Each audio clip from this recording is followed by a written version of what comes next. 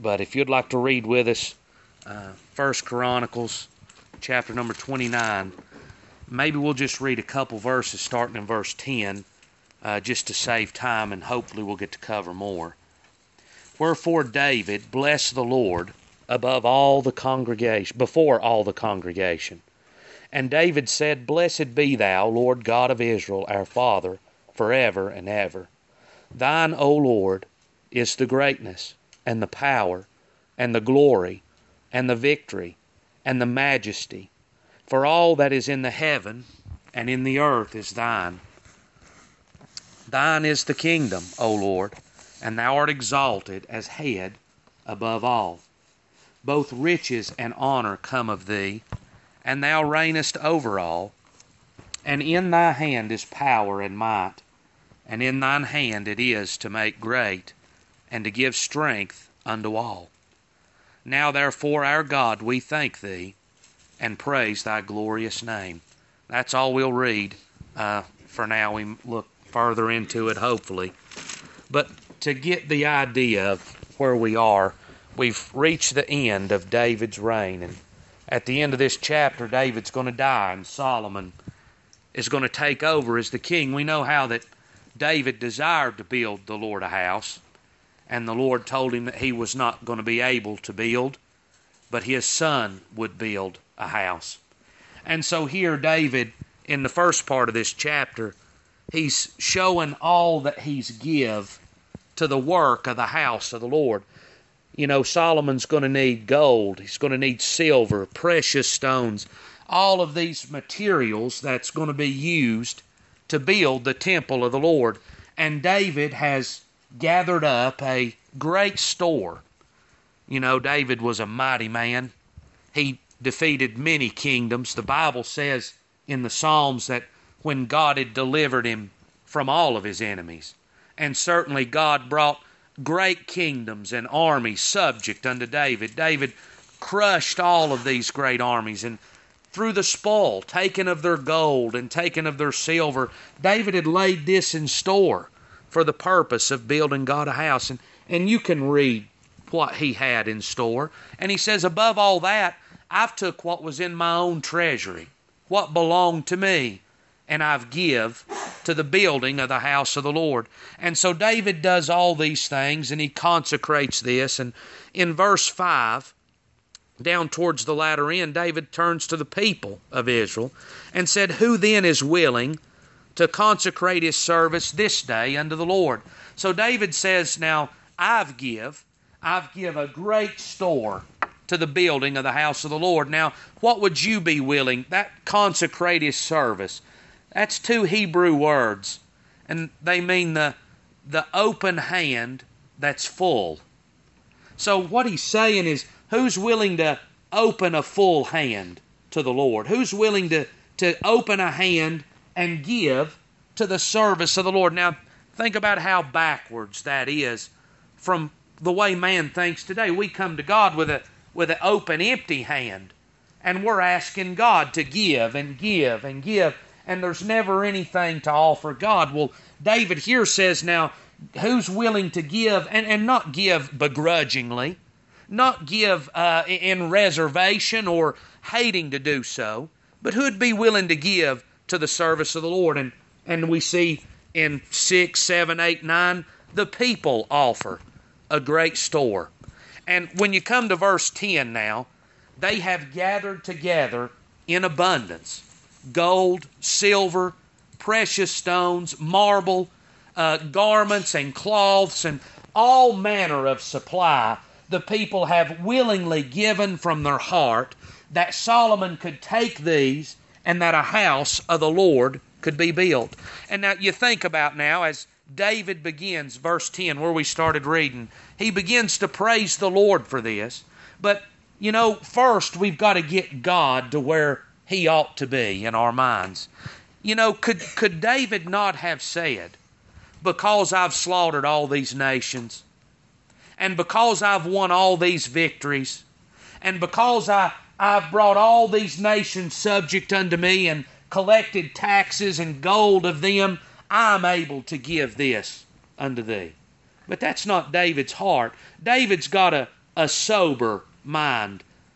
David would have covered it in Sunday school just a few weeks ago, I guess, in Romans 3, to think soberly. David's got a sober mind.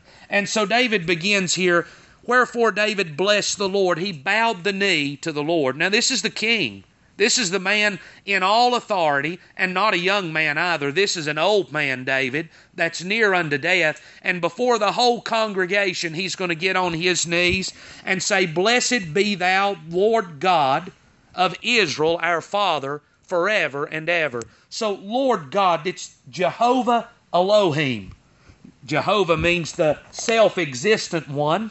He doesn't exist by anybody's help, by anybody's strength, by anybody's assistance. You know, we're created, and we live and move and have our being in God. And when God would withdraw the Spirit from us, we no longer exist. We can only exist as God would give us life and allow us to live. But you know, there's nobody that gives life to God. There's nobody that created God. He is self-existent. He is of His own. And David said, Blessed be thou, glory be to the name of God. Thine, O Lord, is greatness.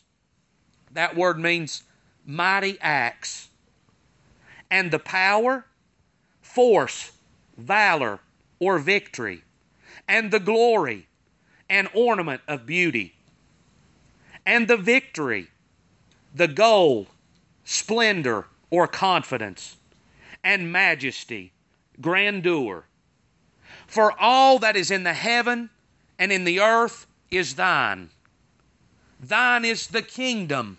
That word means dominion, estate, rule, or realm. O Lord, thou art exalted, supreme exaltation above all. So David's putting God in His rightful place. You know, when Jesus teaches us to pray in Matthew, and He gives what we call the Lord's Prayer, He says, Our Father which art in heaven, hallowed be thy name. And at the end of that prayer, He says, Thine is the kingdom, the power, and the glory. Sounds an awful lot to David's praise here. But he says, God, everything is yours and belongs to you. There's nothing that consists, nothing that exists outside of your creation and your hand, and nothing exists that does not already belong unto your hand. Just a few verses now. In Deuteronomy chapter number 8, Moses is talking to the children of Israel. But thou shalt remember the Lord thy God, for it is He that giveth to thee power to get wealth, that He may establish His covenant, which He sware unto thy fathers. In 1 Samuel, now here's Hannah who didn't have a child, who was afflicted by the other wife, and she's tormented, and she's sorry, and she prays to God, and God blesses her with a child, and she's praising the Lord. Verse number 7, The Lord maketh poor, and maketh rich. He bringeth low, and lifteth up. He raiseth up the poor out of the dust, and lifteth up the beggar from the dunghill, to set them among the princes, and to make them inherit the throne of glory. For the pillars of the earth are the Lord's, and He hath set the world upon them. So the Lord, as Moses would say, as Hannah would say, as David says here, the world and the earth and everything that consists belongs to God. None of it's gotten by man, in the sense of it was His ability and His power that made it or brought it into possession, but that God says, it's mine. I've created it, and I've placed it on the earth. Both riches and honor come of thee, and thou reignest over all.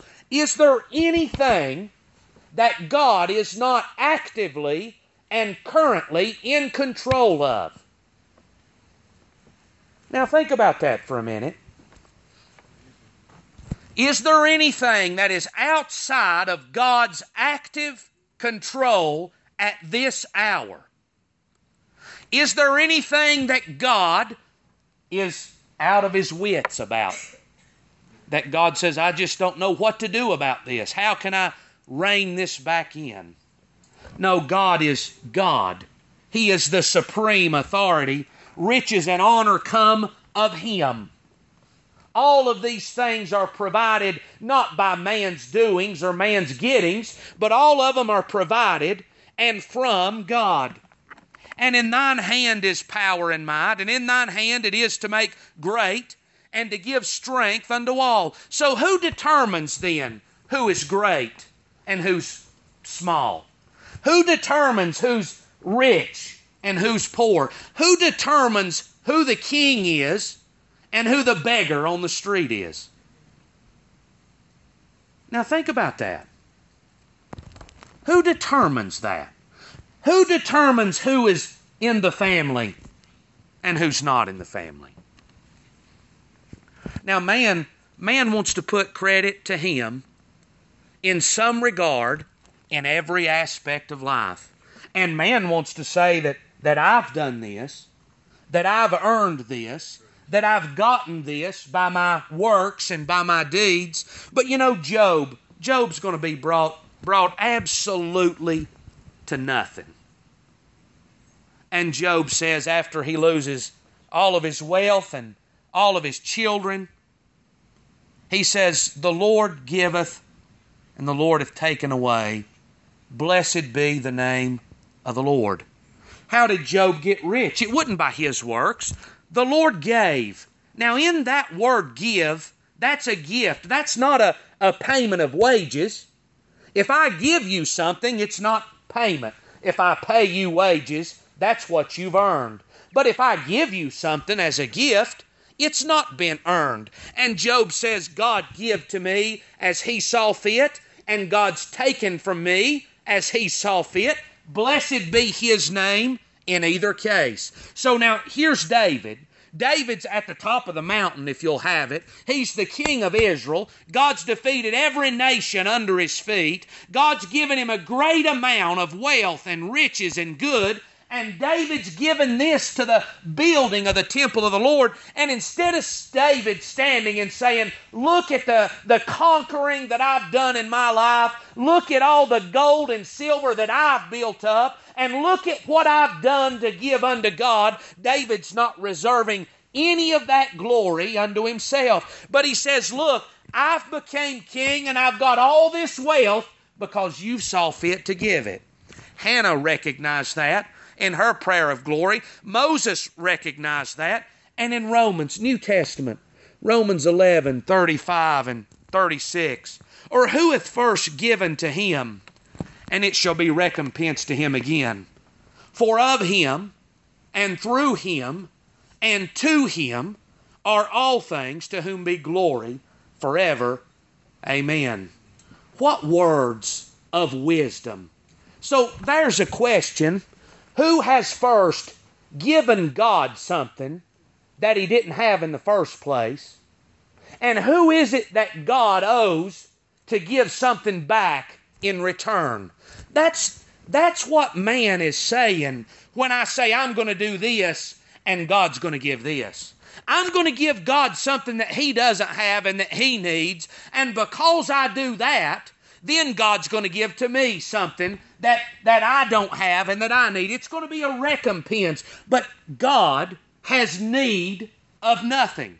If everything is already God's, if everything belongs to Him, then what can I give to Him that's not already His? That sounds so elementary, but that goes over the heads of a pile of folks today. Man thinks that with his hands, he's somehow helping God, and because I've helped God, now God owes it to me to help me. But I read about Job. Job was a man that God said to the devil, this man fears me, and he eschews evil. This is a man that's upright, and he's a good man, and he serves me and does what I tell him. Did that earn Job some special credit and he get all these blessings in return for that? Job's going to suffer like none of us here have ever suffered before. Why? Because he sinned? That's what his friend said. He sinned greatly, and that's why he's enduring what he's going through. But the truth is, he's going to suffer because he serves God, and God's going to prove that Job is his servant through his suffering. Is that not true? So what's God owe anybody? What can I do that God's going to owe me anything? So there's nothing I can do that God owes me anything. So then, if God has given to me, boy, I would that this could be recognized in the heart and in the mind of everybody in the house of God. That if God has given to me anything, it was unwarranted, unmerited, undeserved, and it's not because of anything that I've done, but it was His plain and simple goodness that has provided it unto me. So riches and honor come of Him, victory, greatness, power, glory, majesty. I would imagine, I was reading earlier in this book that David sent some messengers down to a neighboring country that he might comfort the man, the king, whose father had died. And they cut their garments off and they shaved their beards and sent them back shamefully. And they brought the army out against David. And the Bible says, and David sent Joab and all the host of mighty men. Now you think about what an army that David could set forth. You can read about a number of the mightiest of the mighty men that David calls his army together. And here's Joab, the captain of the host, and all of these mighty men going to war and going to battle for David. What majesty and glory and honor that David the king had. He had glory. He had a name and a reputation in the world as being a mighty man of war, as being one that wrought great victories. And when David set the battle in order, they sent down and tried to hire the Syrians to come in. They knew that they couldn't defeat David on their own because of the reputation that he had earned for being a mighty man. But where did that come from? David knows where it came from. And in thine hand it is to make great, and to give strength unto all. Now, verse 14, but who am I, and what is my people, that we should be able to offer so willingly after this sort? Now, he's going to say in 2 Samuel chapter 7, verse 18, then went King David in and sat before the Lord, and he said, who am I, O Lord God, and what is my house, that thou hast brought me hither to? Where did God call David from? David was the youngest brother in the house. He was the least of his brethren. And his house they weren't rich. They weren't mighty. They weren't noble. They weren't princes. They were shepherds. And David was the little boy that he sent out to watch the sheep. So what was David? Was he anything that would draw the eye or the mind to? It was the opposite of that. As Samuel came and looked upon his brothers, he looked at the oldest, I believe Eliab was his name, and he said, surely this is the man. And God said to Samuel, I'm not looking on the outward appearance, I'm looking upon the heart. And he picked the least likely one of all the brothers, of all the sons of Jesse, to be the king. David said, you plucked me, you brought me out from among the sheepfold, you brought me from a poor man's house, and you've set me as the king of all Israel. And as David goes to war, and he goes to battle, as David's first battle that we see, he steps out against the giant Goliath. And who won that battle? Was it not the Lord? The Lord smote the giant using David's hand. And as you think about that account now, here's a little boy maybe 17 years old, 18 years old, skinny and ruddy. And he's going out against not just a man, but a champion, a mighty man of war, and not just a regular mighty man of war, but one that's nearly 10 feet tall, and that shield weighs as much as a man does. And here's this little boy that's never been in a battle before, and he's going to go out against a champion that's the size of 3 or 4 men. How in the world could that be? I'll tell you what God's going to do. God's going to work a work that it's going to be known that it's only by His strength that the victory's going to be won. And so David recognizes that everything that he's got and everything that he is, he can look back to where God called him from and recognize that none of it is by his power. And that if God hadn't come to him when he was in the sheepfold, he'd probably still be a little shepherd. And his family would still be nothing. His name would never be known. My God, God came to a man, and look what God did for that man. And what a shame it would be for David to stand before the people and give glory to what he's done. Would you agree with that? That'd be a shame. Well, you know, we're everyone the same way. I mean, if we've got anything, and we can even talk naturally if you want to, anything naturally that we've got, the Lord has allowed us to have. One of my favorite scriptures in Jeremiah's telling them that Nebuchadnezzar's coming and he's going to destroy the place if they don't submit to him. But this is how God says it now. This is Jeremiah 27, verse 5. I have made the earth, the man, and the beast that are upon the ground by my great power and by my outstretched arm, and have given it to whom it seemed meet unto me. Wow, preacher, it's the mighty man, it's the strongest that gets control. No, it's who God puts in control. You know, I think you can look even nearer in the past and see an example of that. You know, there were 13 colonies that were just a settlements is what they started as. And they came from a portion of the most powerful country on the face of the earth at that time that had colonies all over the known world. They had the greatest navy that there was. They had the greatest army that there was in that day. Britain was the greatest nation on the face of the earth. And you know, these colonies got together and they whooped the greatest nation that there was on the face of the earth. How could that be? God gives it to whom He sees fit, and according to His will, and according to His power, He works.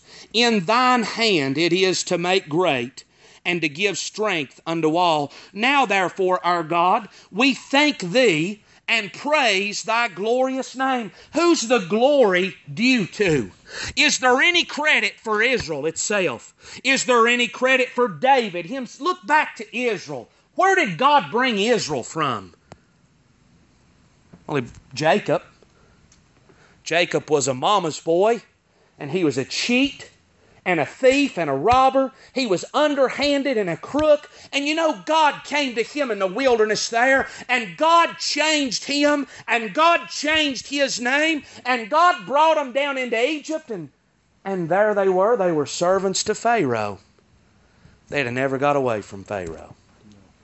But you know, God brought them out from Pharaoh, and God destroyed Egypt and the Egyptians in the process.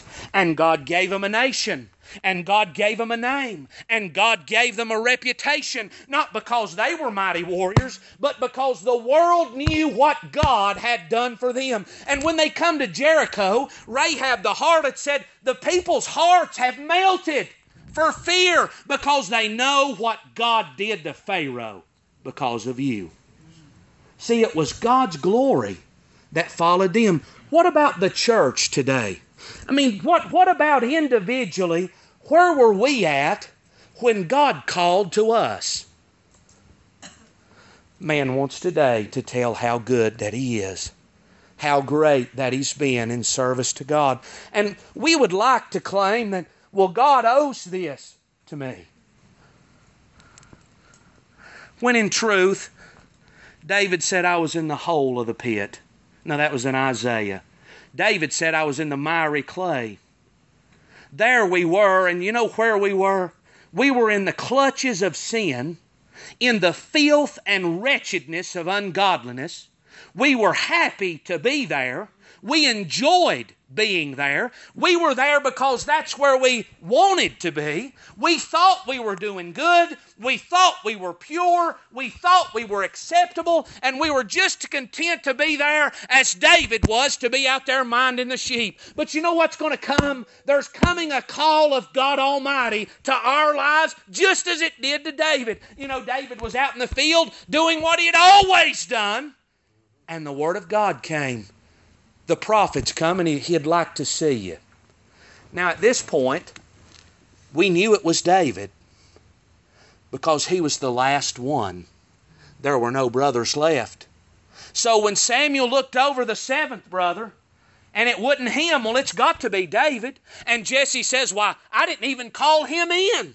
I didn't think there was any way it would be David. I mean, he's the littlest one. He's a little one, and he's out in the field. But you know, the Word of God called for David. And the Word of God called for us. When we were in sin and in rebellion to God, God's call came to us and brought us out of that state of ungodliness and rebellion. And He gave us a place that we could stand on His grace and His Son. Not of our works, not of our power or our ability, but by His power and by His ability. And David says, I'm here today offering to you this glorious offering. And who am I that I could do this? Now there's a sober mind. Man thinks today, well, I'm here because... and this is the reason why God brought me here. But the truth is, who could God have called to have been David? Did He have to have David, the son of Jesse? Could He not have done this with any one of those brothers? Could He not have done this with anybody else in the nation of Israel? But God chose to come to David. And God has chose to come to us. And to call to us, and to bring us out of sin. And therefore, you know what we ought to do? Thank and praise the name of God.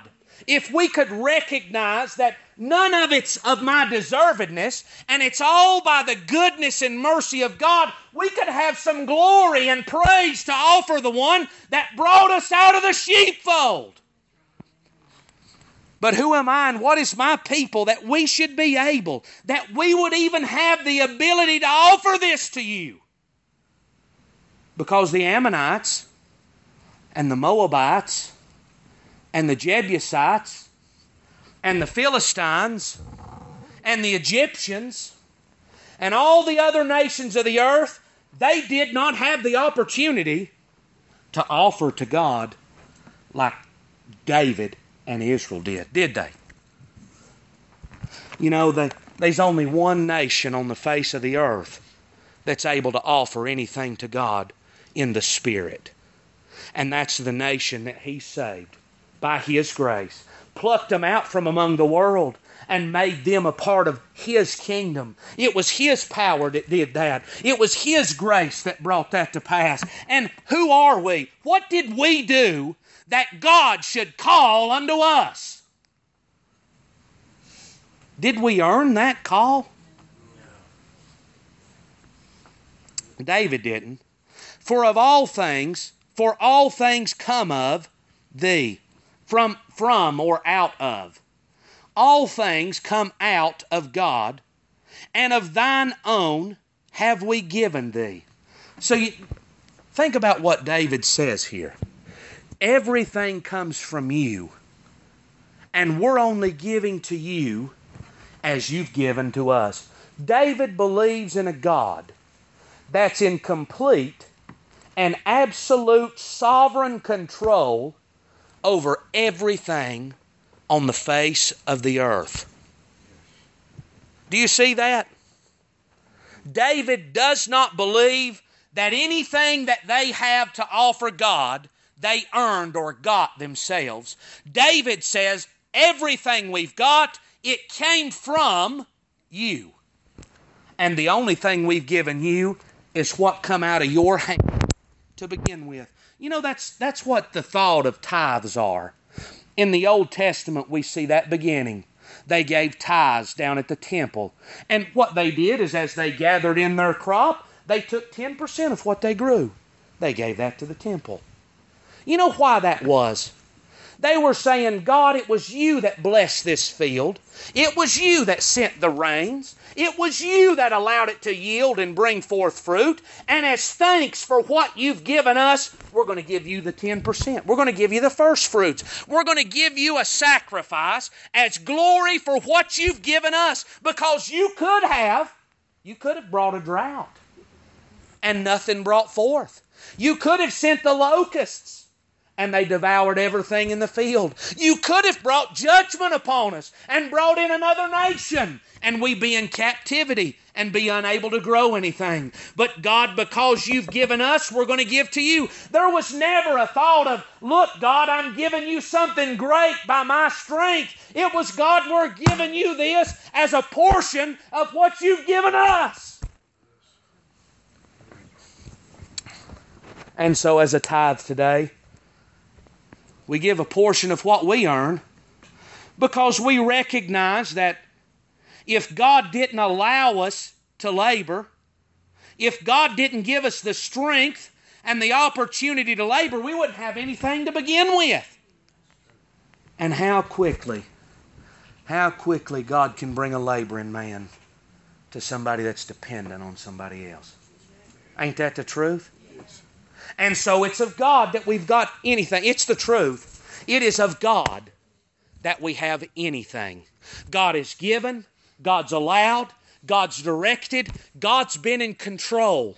God's guided lives according to His will, even at times when we didn't recognize or know it. You know, there was a Naomi and an Elimelech that left the house of bread and went down to Moab one day. And you know, there was a little girl down there named Ruth, and she didn't have any idea about God. She didn't know about salvation. She didn't know about Bethlehem. She had no idea about Boaz. But you know, God's going to bring her and one of them sons together, and they're going to marry. God's going to kill them sons off. God's going to put it in her heart to go back with Naomi, even when the sister-in-law turns and goes back to Moab. God's going to bring her up there, and God's going to guide her the very first day into the field of Boaz, and God's going to guide Boaz's eyes right on to her. And it's going to go farther than that. Boaz is going to see her, and he's going to say, "Who is that?" And he's going to love her the moment that he lays eyes on her. You know what that is? That's God in control, even when Ruth don't know what's going on. God was going to bring her out, and He's going to put her in the first chapter of Matthew as the great-grandmother, I believe, of this man, David. God's going to put her in the lineage of the family, and God is working even when she's unaware of it. You know who Boaz's mama was? Rahab the harlot. Rahab was Boaz's mama. And so God's bringing all things together to the glory of His name. See, Ruth's got nothing to glory in. She come to Bethlehem with absolutely nothing. Do you see that? She had nothing, and she was doing like the beggars done in that day, and she'd go out and glean what was left over in the field. That's where we were. We had nothing in the kingdom of God, but you know, God took notice of us, and God said, I'm going to bring that one in to my family, and I'm going to make them rich in the grace of the Lord Jesus Christ. Not because we brought anything to Him, but God give it all to us. And here we sit tonight, able to say that we're in the family of God, and we can only say that because God showed us mercy when we were in the clutches of sin. So David says, "For all things come of thee, and of thine own have we given." David takes notice, absolutely zero credit for what's going on right here. You couldn't fill this building up 5 times with the gold that they offered. Now you think about what a treasure that they offered, and David has no credit to his name for it. David's unwilling to take any of the glory for that, but he says, "Look, I'd have nothing if it wasn't for you, God. All of those victories that I won as I was the king of Israel, I'd have never won any of them if you hadn't allowed me to win. If you hadn't called me, I'd have never been the king. I'd have never amounted to anything. You've provided and you've given as you saw fit, and all I'm able to do is give back to you what you've provided to me." And that's all that we're able to do. If there's anything that we can give to God, the only reason we can give it is because God has provided it to us to give it. We had nothing. We brought nothing. That's what Job said. "Naked came I out, and naked I'm going to return. The Lord gave, and the Lord took. Blessed be his name." And so David is blessing the name of the Lord. "For we are strangers before thee, and sojourners." Now this is what David is going to testify about him and the children of Israel. We're strangers and sojourners. We're resident foreigners. And we're just people that's passing through for a short time.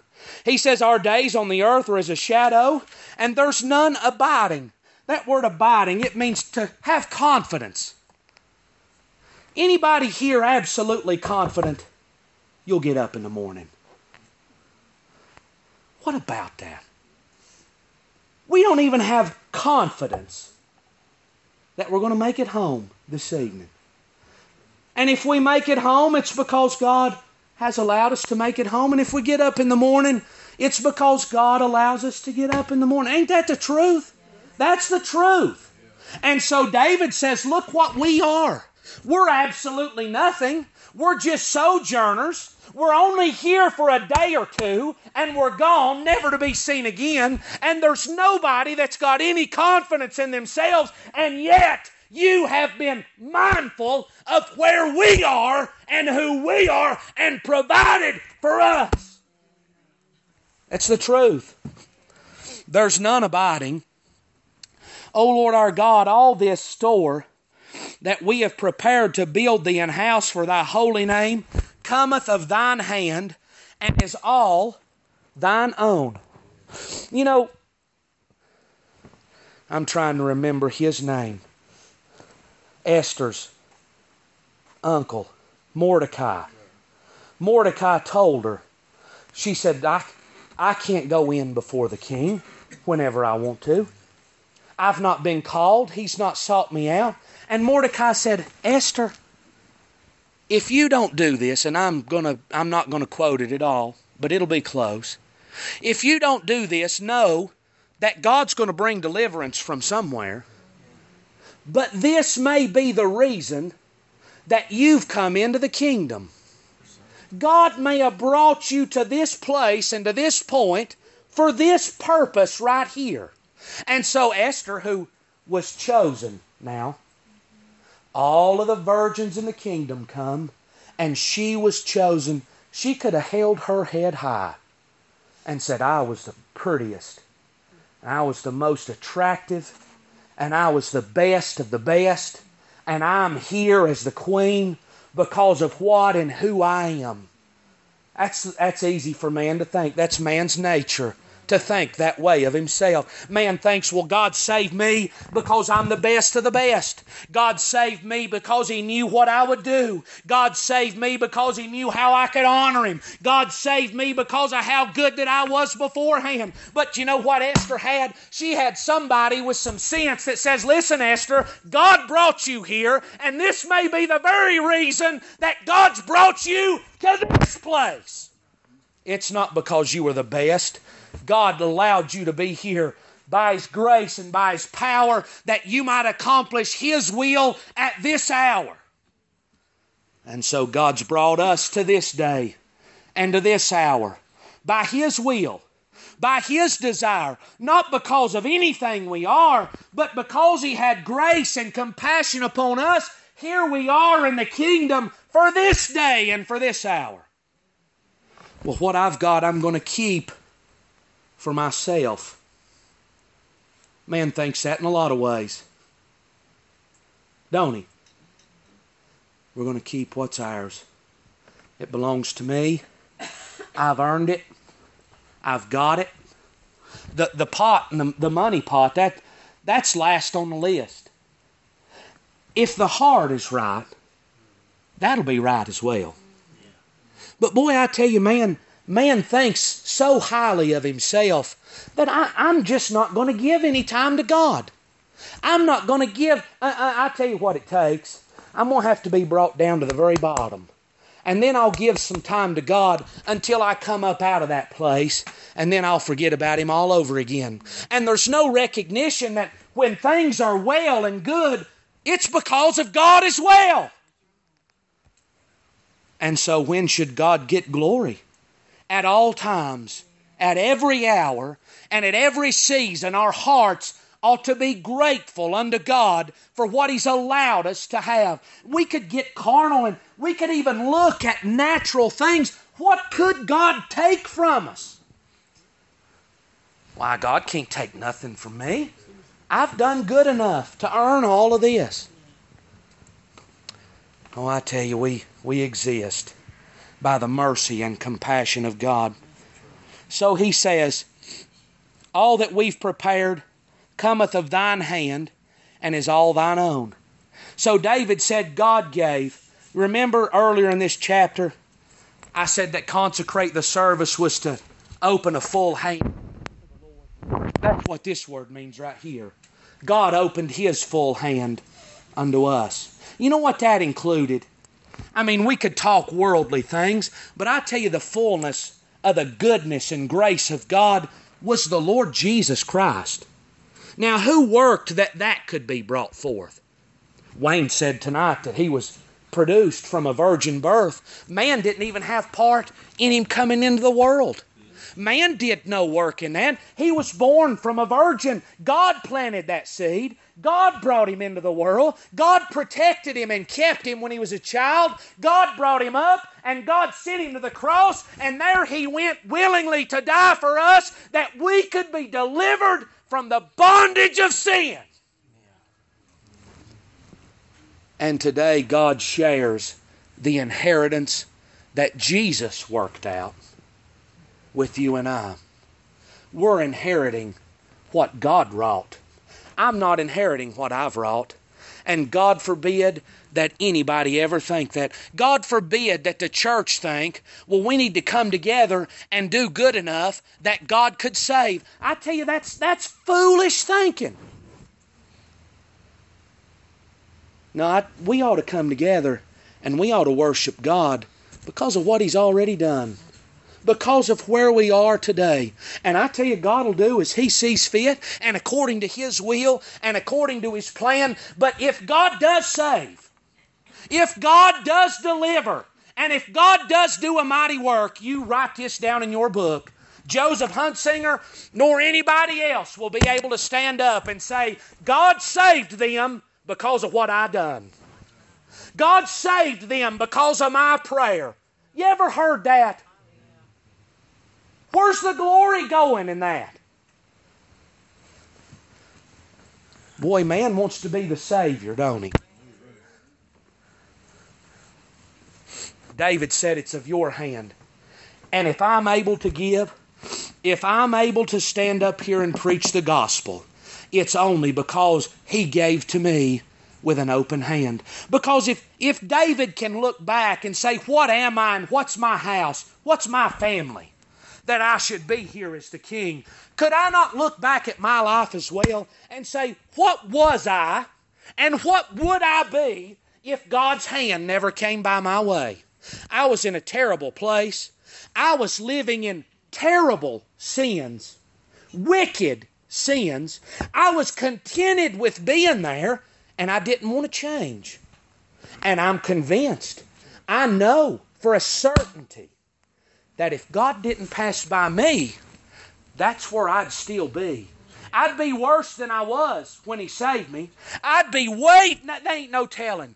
It's scary to think where man would be had God not intervened in my situation. How far would I be from preaching the Word of God? How far would I be from even caring enough to open the book? So you know why we have what we have? Because God's provided to us. There's no glory to me. It's not because of me that God uses me. It's not because of what I've done that God uses me. It's not because David was mightier than everybody else, or he was smarter than everybody else, or that he was a greater leader than everybody else. David was the least in the house of Israel, and God made him the king to His glory. And David rightly gives the glory in the right place. No credit to himself. I know also, my God, that Thou triest the heart and hast pleasure in uprightness. As for me, in the uprightness of mine heart I have willingly offered all these things. And now have I seen with joy Thy people, which are present here, to offer willingly unto Thee. What a testimony that David's got here. That from a pure and an unfeigned heart, he and the people could offer unto God. Now, how in the world was that possible? What made that Now, God's trying the heart, and He's trying the reins, and He knows, God said in one place that if they that slew an ox, it was as if they slew a man. You know why that was? Because their heart and their mind, it was filthy with sin. They were corrupt inwardly and outwardly. But God here's given David an upright heart. And God gives His church an upright and a sober heart, not through their works, but through the cleansing of God. Here was a man that just a few years back from this day committed terrible, terrible sin. Would you agree? I mean, the wickedest of the wicked, to the place that he had a man that was loyal and faithful to him murdered to cover up and hide his sin. And here David can say, it's not because of David's works. It's not at all because of David's works. My God, if it was because of David's works, he should have been stoned then. Agreed? He should have been stoned for his sin that he committed there. But God cleansed him and restored him the joy. And God allowed him to have a clean heart here, to offer willingly. What a blessing, David says. A blessing of God that we're able to offer anything to you. Not, God, you're blessed because of what we can give you. You're blessed to have us in your kingdom. You know, they said that at work one time. Somebody asked a question, and they said, well, you're just blessed to have a job. And he said back, well, you're blessed to have somebody that works. And so you could butt heads there all day long. David does not say, God, you're blessed to have an employee like me working for you. God, you're so blessed to have a man of my magnitude and of my stature and of my strength running your kingdom as I am. No, David knows that he's nothing outside of God. David knows that he is what he is because of Almighty God. Who would you say the greatest apostle was out of the 12? Who was the greatest apostle? Paul? Would you say Paul? So Paul says this, the Word of God through the Holy Spirit testifies that Paul outlabored all of the apostles. But in, I believe it's 1 Corinthians. 1 Corinthians chapter 15, verse number 9.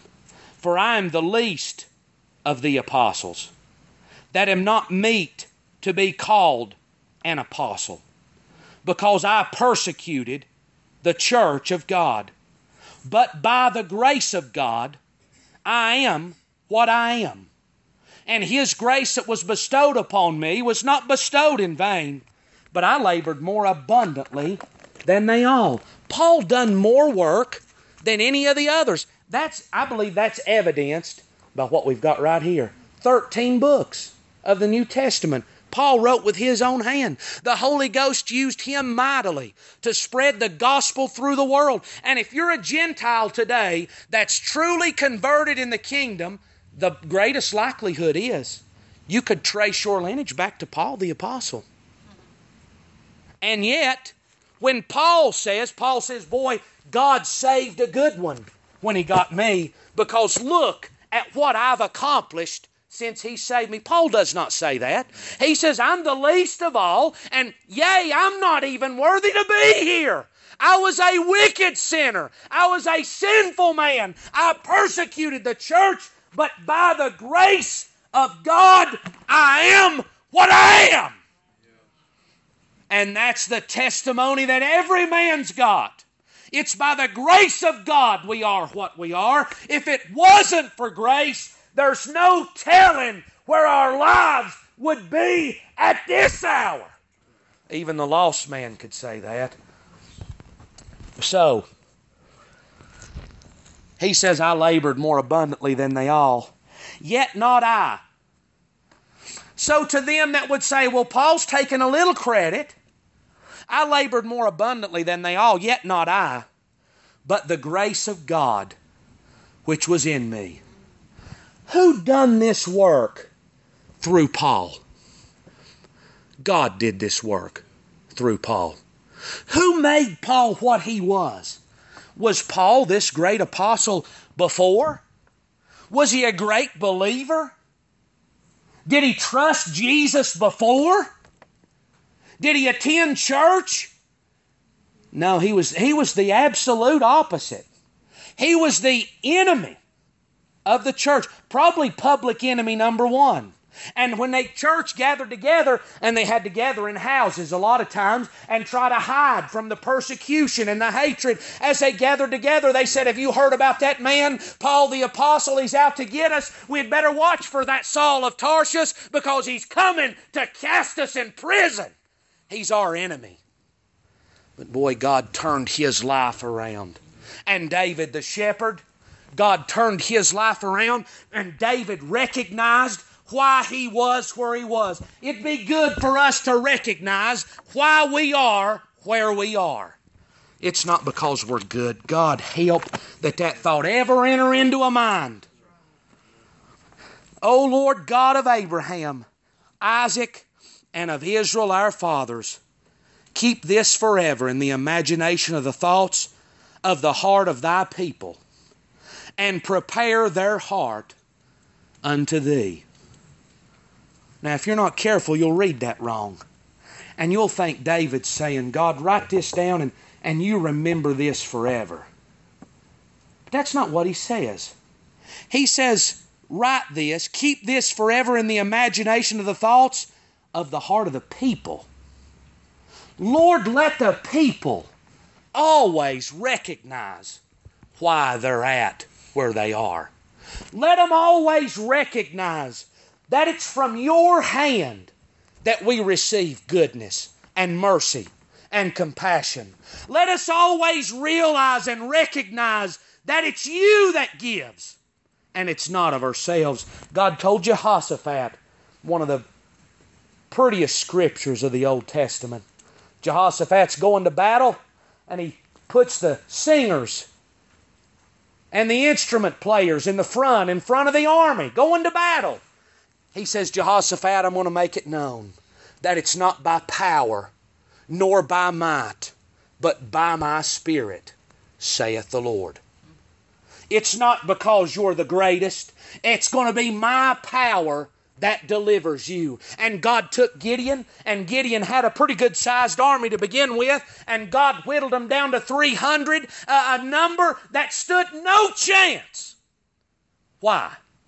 So that when the victory was won, man would take no credit for himself. I am the Lord. There's none beside me. I will not give my glory to another. So God help that we take the glory of God for ourselves, but keep this forever in the imagination of the thought of our hearts. Let us always recognize that it's God that deserves the thanks, the credit, the glory, and the honor for all things.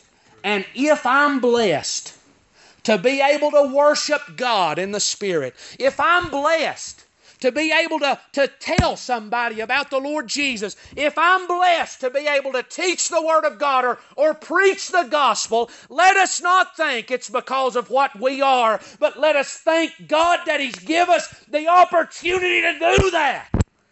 For what am I? What is my people? That we should be able, of all the people on the earth, that we should be able to glorify